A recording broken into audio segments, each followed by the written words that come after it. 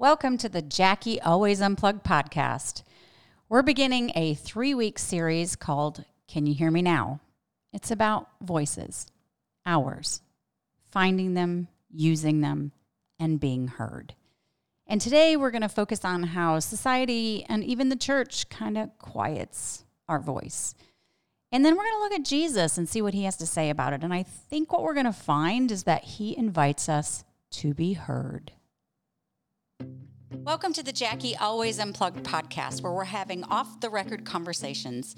I'm Reverend Dr. Jackie Reese, founder and president of the Marcella Project. As a pastor, preacher, and thought leader, I've walked with women of faith for decades and had thousands of conversations about what women encounter solely because they are women. At work, family, their faith, with relationships, sex, the church, their bodies, and Jesus. On this podcast, we're going to be asking hard questions, dealing with real issues, and revisiting scripture with a new lens. These conversations are going to put words to your female experience. They're going to ennoble you as Jesus intended and encourage you to bring your full self to the table. It's here we're going to reshape our view.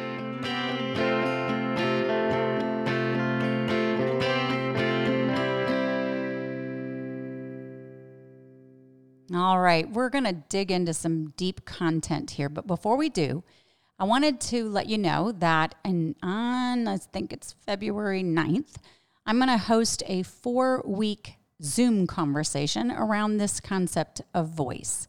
4 weeks. The first 2 weeks are going to talk about like how we hear God's voice, and we're actually going to get some tools to put that in practice. And then we're going to talk about our voices, how Jesus views women's voices and why women aren't heard, why women self-silence, how do we do anything about it?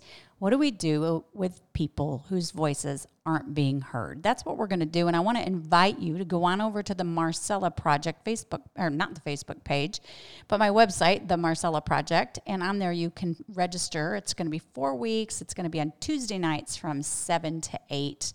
You're going to get some fun articles to read, podcasts to listen to, scripture to noodle on, that kind of stuff. I'd love for you to join us. But for now, let's dig into what we're talking about today.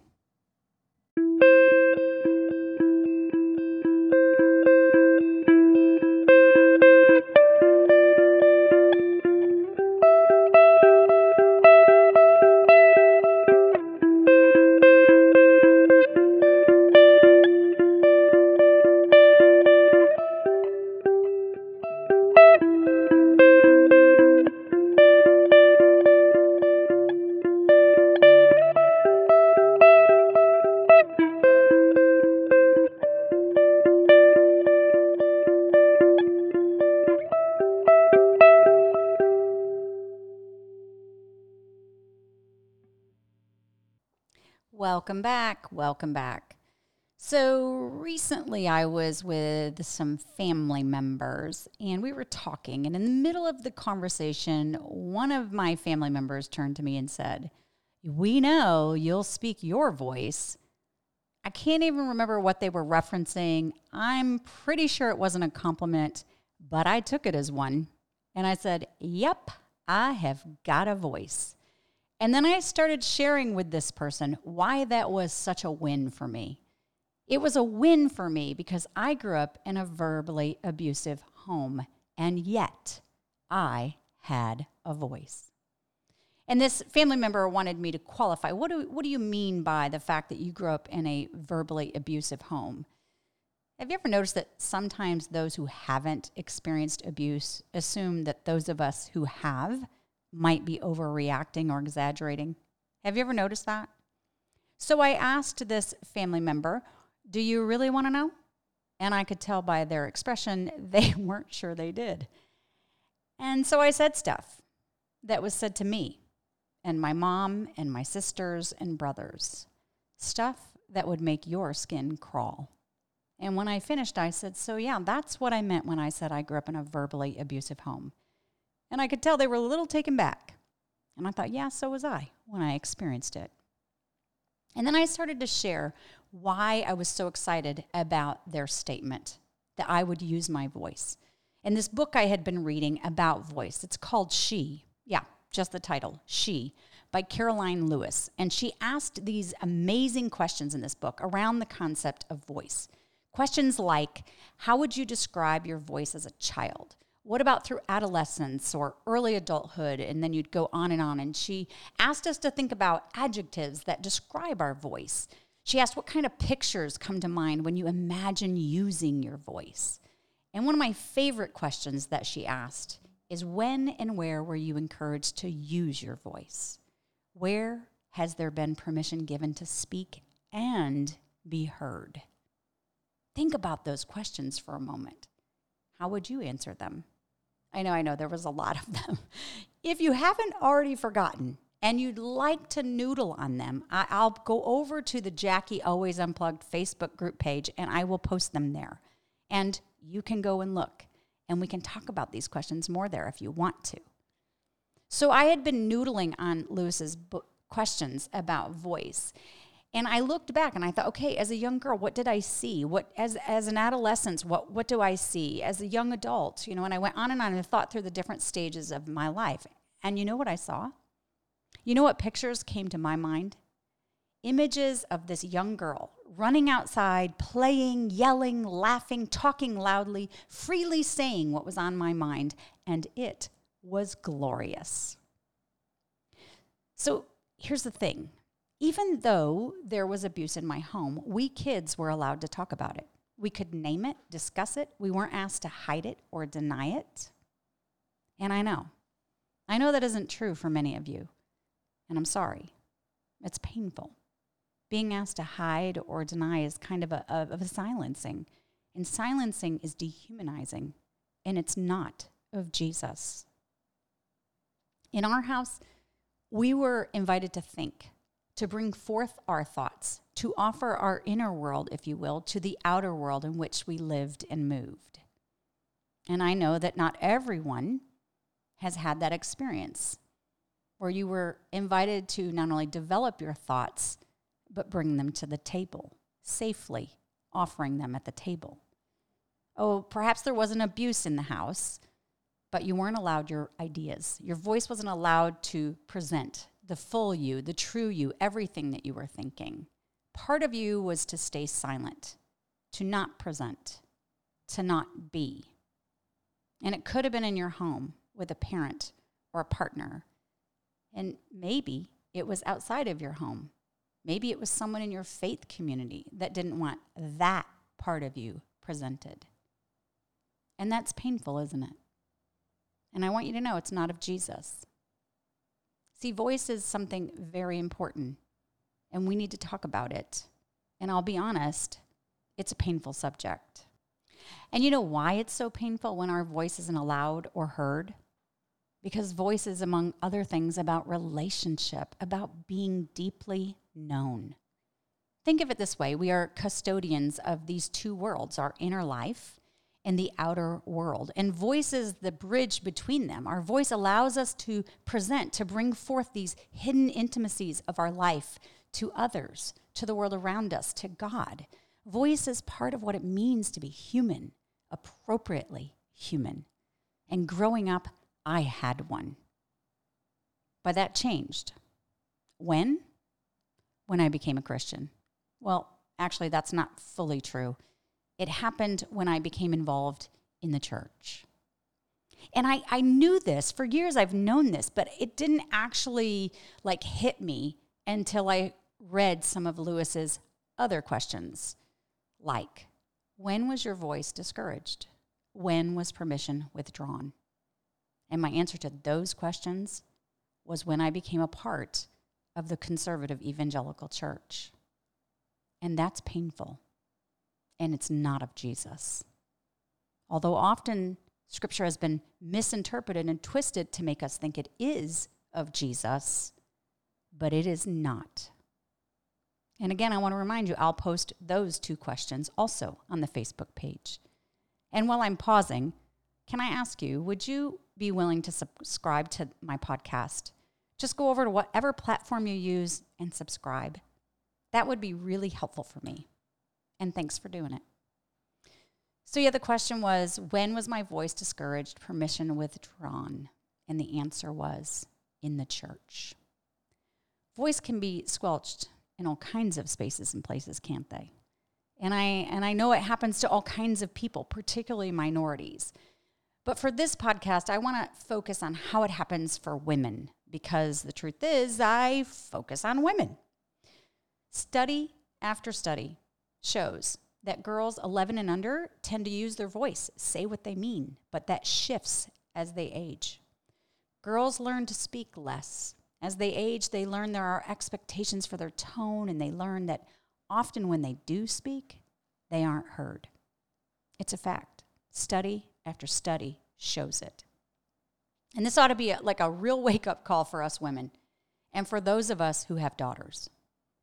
I mean, one of the questions that I've been asking myself is, how did I do with allowing my kids to have a voice? I've been looking back at how I raised them. You know, both of us, Steve and I were both pastors in a conservative evangelical church in Dallas, and that was our setting. That was the home life in which we raised our kids. How'd we do? Especially if and when their ideas about faith or Jesus differed from ours. Did we allow voice for that? And I got to be honest, my kids are now in their late 20s and early 30s, and it's hard. It's hard to listen to them as they share some of the ways I failed them. And I did fail them in some areas. We all do. We're not Jesus. And that's just part of parenting. And so is giving them a voice to share how they experienced their upbringing. Yeah, we got to talk about voice. And I got to be honest, it's a painful subject. So culture socializes women and girls about voice, and so does our faith communities, especially those that grew up in conservative faith traditions. It may not have been explicitly said what our female voice is supposed to be like, but more often than not, the messages were implicit, but we were told. And I want to share with you a few ways in which I heard women's voices defined over the past 20 years. And feel free to pipe in and let us know how it showed up for you too. And you know the routine by now, right? You can go to the Facebook group page. Yes, conversations are happening over there. So I remember seeing it when a female seminarian raised her hand to ask a question, and her prof told her, listen to this, that she should go home and ask her husband the question. It didn't matter that she was paying a whole lot of tuition, the same amount that the guys in the room were paying, and that she was paying a whole lot of tuition money for this person's expertise, not her husband's. It didn't matter. And what was even more ludicrous is she wasn't married. How was she ever going to go home and ask her husband? The most important question we should be asking is, why did this prof say that to her? Where did he come up with this? Well, it was his interpretation and application of 1 Corinthians 14:35. If you have any questions, they shall ask their husbands at home, is what the verse says. I'm going to post something about that on Facebook page also, how it's misused to quiet women's voices, and perhaps a better interpretation and understanding and application. The point is, this is crazy stuff, right? Go home and ask your husband. This is grad school. It happened, and it still happens. I saw it in my early years of my vocation when I first started thinking about becoming a Bible teacher, and a close friend, a very lovely, godly woman, warned me. She said, be careful, Jackie, because you know, women are more easily deceived when it comes to teaching the Bible. And she was just reiterating what she had learned about the female nature, that women are weaker and fickle and gullible and more easily ensnared with the evil one. Now, where did she get that from? That was her thinking. That was her understanding of Genesis and 1 Timothy 2. Now, where does that thinking come from? Well, it's a long history of our church fathers' interpretation of Eve eating the fruit. And they've interpreted Genesis this way, that women can't think as well. Their thought life is underdeveloped, and we are Eve's heir, following in her footsteps. And then there's 1 Timothy 2, 11 through 15 to kind of back it up. It's not only in Genesis, the Old Testament, it's also in the New Testament. Now, we need to mention that there's a whole lot of patriarchy in which these lenses are being interpreted, and they influence how we see Scripture. Patriarchy is absolutely the background of the Bible, but it is not the message. But unfortunately, it is the lens in which Scripture has been interpreted to us for decades and decades and decades. And that is why my friend told me to be careful, because, you know, women can't handle the scriptures as well as men. And this kind of thinking, underdeveloped thinking in certain arenas, women just aren't capable in their thought life and therefore shouldn't bring forth with their voice. This is one of the reasons that a pastor told a group of women that I was training that they should not question their husband's decisions. He makes the final decision, and that final decision is not to be questioned. Seriously, that's what he told these women. And they did it for decades in their marriage. And they were wanting to discuss that. Now, this pastor is wrapped up in his interpretation of this idea that women's thought life are undeveloped compared to men, and then also his understanding of submission. And voila, you've got the don't ask him questions. I'm not kidding. This stuff is still said. This is not something that happened decades ago. This is something I was talking to women about 2 years ago. How we interpret the Bible, and might I suggest misinterpret the Bible, has huge ramifications for us women. But this kind of thinking isn't just happening inside our churches. It isn't something that just happens to women in the conservative evangelical church. It also happens in our workplaces. It looks differently. But let me just share something. I read this, I've been reading through this book called The Silent Sex about implicit gender bias. And it turns out our culture has an implicit bias that men are more apt at things like war, government, politics. So whenever those issues are brought up, women in the room with the same education and qualifications, and here's the quote, are viewed as less authoritative, their influence is systematically lower, and they speak less. And when they are speaking up, they are not being listened to as much, and they are being interrupted more. Quote, unquote. And yes, I'll post that article on the Facebook group page. You're starting to see a reoccurring thing, right?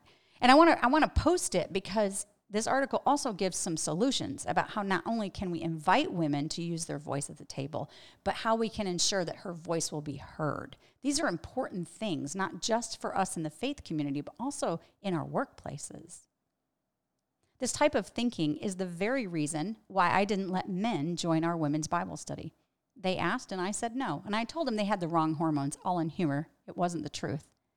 I knew the implicit bias would fly around the room, and I knew that if men were present, women would defer their voice. And I wasn't going to have it. I mean, I long for women to engage the Bible and theology and Jesus and how it intersects with their everyday life. And when women do that, when they use their minds and they develop their thoughts and they give to voice them, well, they gain confidence. Voice is a powerful thing. One more example. And this one includes not only the woman's literal voice, but also her body language. Because you and I both know that only 7% of what we communicate is through words. What we actually speak is only 7%. 38% comes through tone, which is why I constantly said to my kids when they were growing up, tone. I want you to listen to the tone. Now that I think about it, I said that to Steve a few times too. It's not just the words, it's the tone, right? Tone is 38%. 55% of our communication comes through our body, 55%. So think about that. Add it all up and what do you got? 93% of what we are communicating is nonverbal. Voice includes the 93%. All of that is important. And all of that is really important when I train women how to preach. So see, I have this class, it's called She Can Teach Training, and it's this class where women gather together for an intensive weekend to learn homiletics, and that's just a fancy way of saying the art of preaching, homiletics. Okay, wait a minute, I gotta back up and share something. Some really cool things I learned about in my doctoral work about homiletics and gender. Let me just share this one thing. So, like, for example, did you know that women tend to use more emotionally laden words like I wish, I hope, I think, I feel? And when women speak, they use approximately 5 tones, whereas men use like only 3. And this is important because those emotionally laden words with tone range can make a woman sound more emotional than a man. Not that she is more emotional, but she sounds more emotional. And perhaps this is one reason why men struggle to listen to female preachers, particularly those who have full range of tones. Fun facts. Okay, back to the course. So we spend a weekend together learning homiletics. And as we do, we have a lot of hang time. We eat meals and chatting. And all the while, I'm observing how each woman speaks. I listen to their cadence, their tone. I watch how they use their bodies, their hands, their facial expressions. I listen to what they talk about and what they leave out, because all of that stuff adds up to voice. And after the weekend, they go home, and together, back and forth through the computer, we're working together to help them prepare a sermon that they're going to preach in front of the class at the end of the month. And inevitably, when we reconvene and they stand up one by one to preach, I find more often than not, and I've been doing this for well over a decade, more often than not, women shrink back. I mean, literally. They try to make their bodies smaller, and their voice gets quieter. Some take on this weird childlike Sunday school teacher voice. I end up spending half of my time in that class encouraging and challenging. Come on, show up. Don't be someone else. Don't be less of you. Show your full self, your cadence, tone, body movements, experiences, understanding of Scripture. All of it needs to be present. Now, I know what you might be thinking. This isn't a woman's issue. Everyone freaks out when they speak in front of people. Yes, that's true. But I've trained men too, and I can tell you, it's not the same. And there are multiple reasons why that is. Like, women have fewer role models. And in the third episode of this series, we're going to be talking with a professor about how important role models are for helping women find their voices. So role models is one of the reasons. But secondly, in the evangelical world, preaching is like our holies of holies. I think for the Catholics, it's the Eucharist. But for us, it's preaching. And we've been taught that men are the rightful heirs to the holies of holies. And so I watch year after year women hold back. They literally shrink. These are just a few stories. There are lots more, and I know that you have your own, and I'd love to hear them. Seriously, leave a story on our Facebook group page. So this takes me to the Bible and Jesus. We got to get to the Bible. More importantly, we got to get to Jesus. Think about the usage of voice in the Bible. If you're a nerd like me, you can just Google the phrase, voice in the Bible, and read all the verses that pop up. I've done it. It's like, leads me into worship. The Bible actually starts with God's voice. Think about that. God spoke creation into being. In the beginning, God said, "Let there be," and it was. Yeah, the Bible starts with voice. And then in the Old Testament, there's all these other verses about voice, but I want to fast forward to the New Testament, particularly John's gospel, because that gospel actually harkens back to the creation story in Genesis. Because how does John start his book? In the beginning was the Word, and the Word was with God, and the Word was God. The book of Revelation tells us that the Word is Jesus. In John's gospel, it says that Jesus came in flesh. That means body. And he spoke with words so that we could know who God is, the visible, revealing the invisible. See, voice is revelatory. Think about that. Voice is revelatory. Later in John chapter 10, we read that those who follow Jesus will know his voice, the scripture says.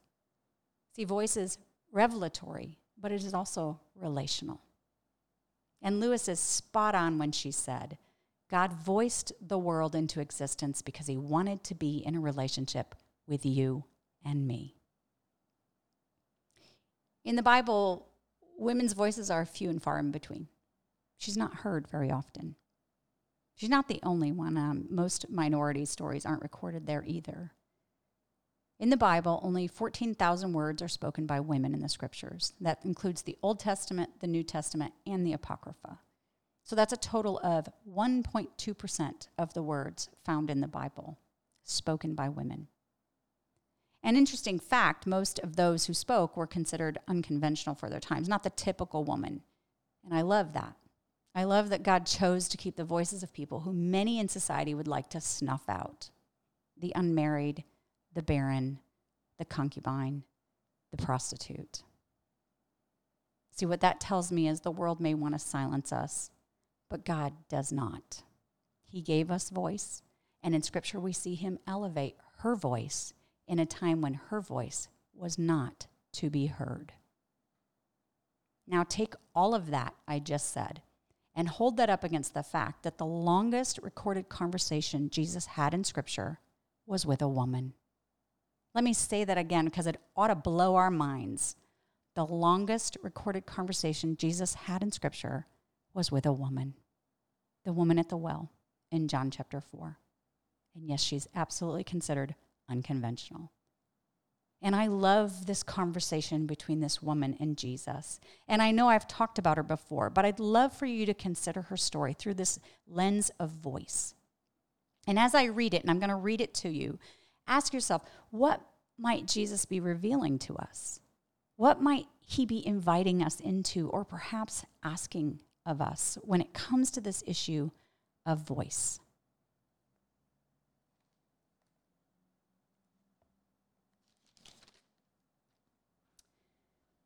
So he left Judea and went, and I'm sorry, I can't see yet. I got to put it in front of me. I'm getting a little old, 55 here. So he left Judea and returned to Galilee. He had to go through Samaria on the way. Eventually, he came to the Samaritan village of Sychar, near the field that Jacob gave to his son Joseph. Jacob's well was there, and Jesus, tired from the long walk, sat wearily beside the well about noontime. Soon, a Samaritan woman came to draw water, and Jesus said to her, "Please give me a drink." He was alone at the time because his disciples had gone into the village to buy some food. The woman was surprised, for Jews refused to have anything to do with Samaritans. And she said to Jesus, "Well, you're a Jew, and I'm a Samaritan woman. Why are you asking me for a drink?" And Jesus replied, "If you only knew the gift God has for you and who you are speaking to, you would ask me, and I would give you living water." "But, sir, you don't have a rope or a bucket," she said, "and this well is very deep. Where would you get this living water? And besides, do you think you're greater than our ancestor Jacob, who gave us this well? How can you offer better water than he and his sons and his animals enjoyed?" And Jesus replied, "Anyone who drinks this water will soon become thirsty again. But those who drink the water I give will never be thirsty again. It becomes a fresh, bubbling spring within them, giving them eternal life." "Please, sir," the woman said, "give me this water, and then I'll never be thirsty again, and I won't have to come here to get water." "Go and get your husband," Jesus told her. "I don't have a husband," the woman replied. And Jesus said, "You're right. You don't have a husband. You have had 5 husbands, and you aren't married to the man you're living with now. You certainly spoke the truth." "Sir," the woman said, "you must be a prophet. So tell me, why is it that you Jews insist that Jerusalem is the place to worship, while we Samaritans claim it here on Mount Gerizim, where my ancestors worshipped?" And Jesus replied, "Believe me, dear woman, the time is coming where it will no longer matter whether you worship the Father on this mountain or in Jerusalem. You Samaritans know very little about the one you worship, while these Jews know all about him, for salvation comes through the Jews. But the time is coming, indeed it's here now, when true worshipers will worship the Father in spirit and in truth. The Father is looking for those who will worship him that way. For God is spirit, so those who worship him must worship him in spirit and truth." And the woman said, I know the Messiah is coming, the one who's called Christ. And when he comes, he's going to explain everything to us. And Jesus told her, "I am the Messiah." And then just then the disciples came back, and they were shocked to find him talking to a woman.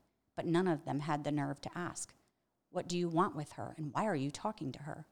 The woman left her water jug beside the well and ran to the village, telling everyone, "Come and see the man who told me everything I ever did. Could he possibly be the Messiah?" So the people came streaming from the village to see him. That is the longest conversation of Jesus recorded in Scripture, and he's talking to a woman. So what do we take note of this story when we think about it through the lens of voice? Well, first, you have to recognize this woman's voice was being restricted, limited, if not even silenced, at least somewhat in the village, because it's midday. That's when women go to the well to collect water. She's not doing that. It's a sign that she's ostracized by others. We'll figure out, and we learned later, right, that that's probably due to her marital status or lack thereof. And so there's judgments being made upon her, about her. She's excluded. And we read that she's shocked that Jesus spoke to her. He's a Jew. Jews don't associate with Samaritans. The disciples are appalled when they return to find Jesus talking to her.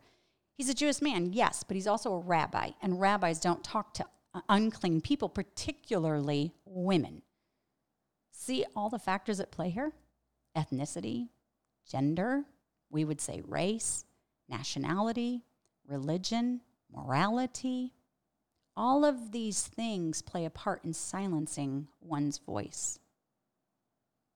In this longest conversation Jesus had with a woman, I think Jesus might be challenging us to consider how we as individuals and as a society silence others. I like how one man aptly put it, everyone has a voice. We don't need to speak for them. Instead, we need to understand and address the processes that steal their voices or the reasons why they aren't being heard. That is a challenging statement. So here's a thought. To help us understand who's allowed and who's not allowed, how about the next time we find ourselves in a group setting, we observe who gets to speak and who doesn't? Like we just look around and ask ourselves some questions. What's at play here? How can I help those who aren't speaking use their voice? By the way, studies show that we as a community make better decisions and policies when diverse voices have an input at the table. So we need other people's voices, especially those we are silencing. We are a better society when all voices are heard. When I hear Jesus in this conversation with this woman, I can't help but feel emotional. I mean, it's an emotional thing here at how affirming he is being with her. She may have been shamed and marginalized and sidelined by others, but he right here is valuing her. Not only by having this very in-depth, I want to get to know you conversation, but also because of what he reveals about himself. He brings his inner life, this hidden stuff, and he hands it to her. He tells her, a woman, a Samaritan woman, who's had a lot of husbands.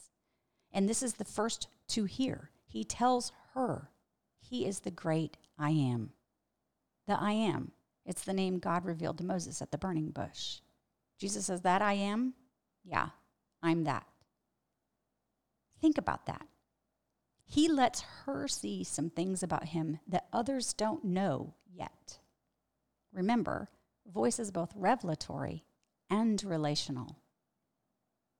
Which takes me to the implicit bias we have towards women, that they aren't as capable in certain arenas of life, war, politics, Bible, doctrine.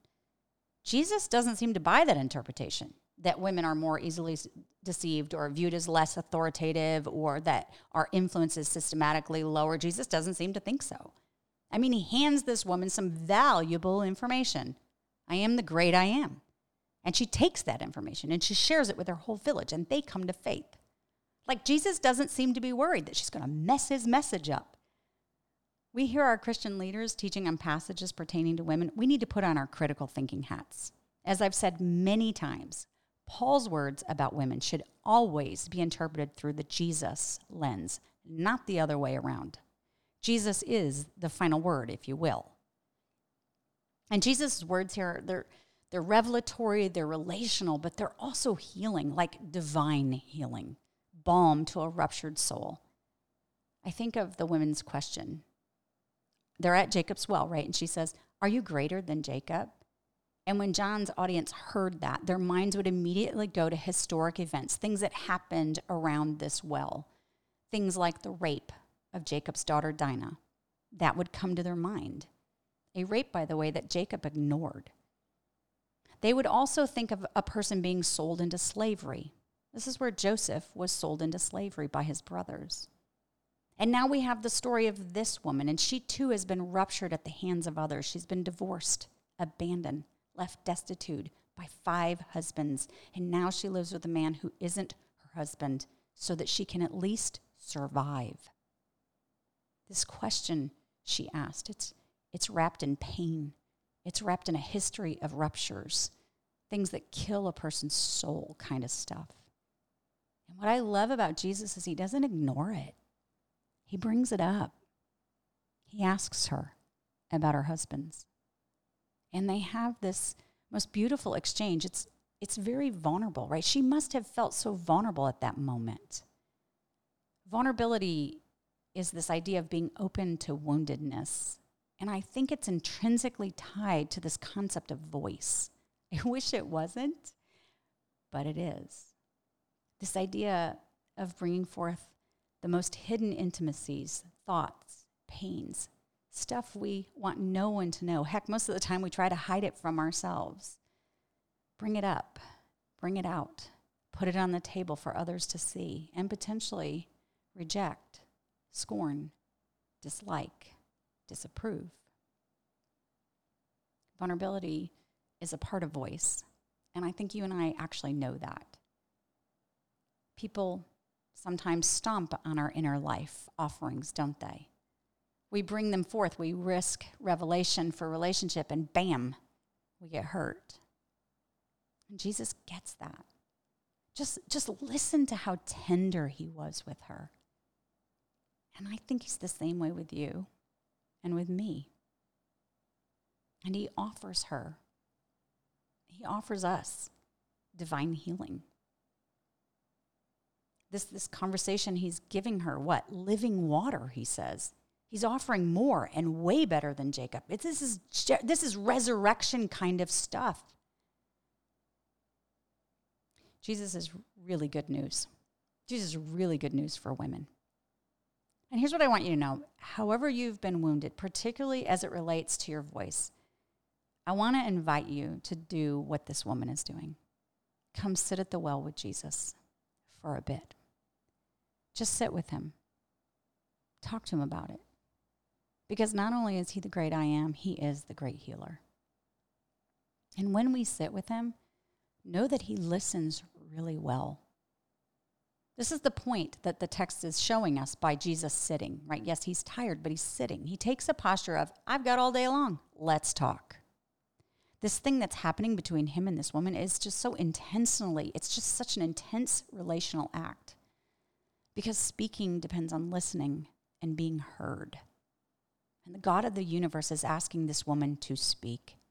Basically, what he's saying to her is, what you have to say is important to me, and it needs to be heard by others.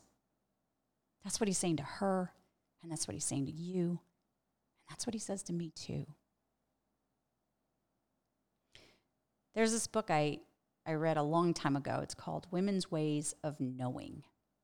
And in this book, these authors research how women develop the self, the voice, and the mind. And they found that women's sense of self and of knowing were intimately linked with their assessment of being able to speak about what mattered to them. Let me say that again. Women's sense of self and of knowing were intimately linked with their assessment of being able to speak about what mattered to them. The authors went on to say that often they heard women talk specifically about the power of a speaking voice in their lives, about speaking up and speaking out and being silenced and really talking and saying what you meant and listening to be heard. I love that phrase, listening to be heard, like really heard.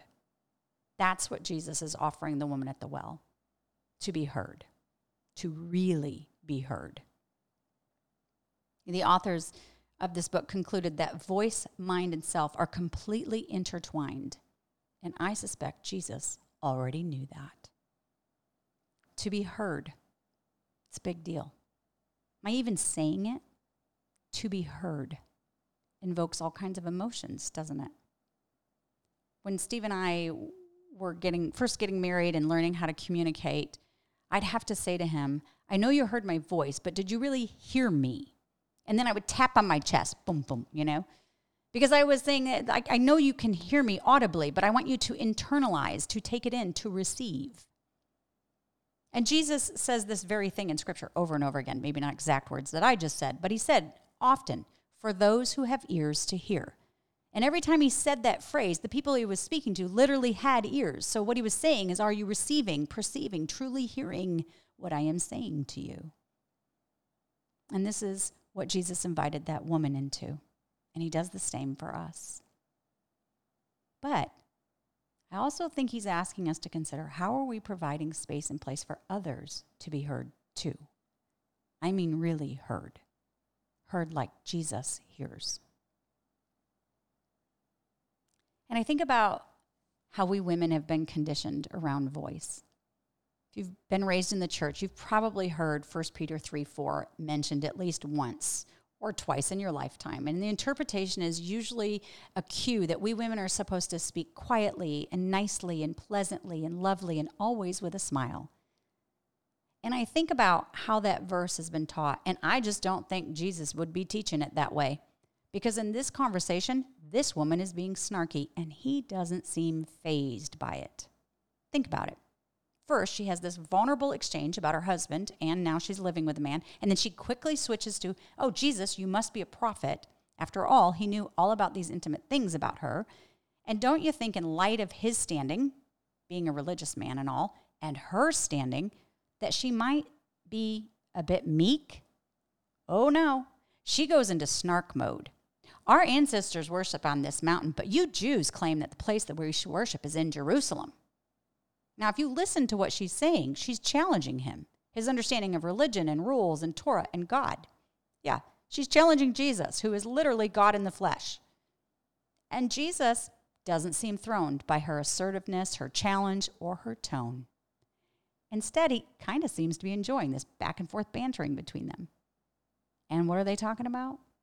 Well, really deep stuff like Torah, theology, doctrine.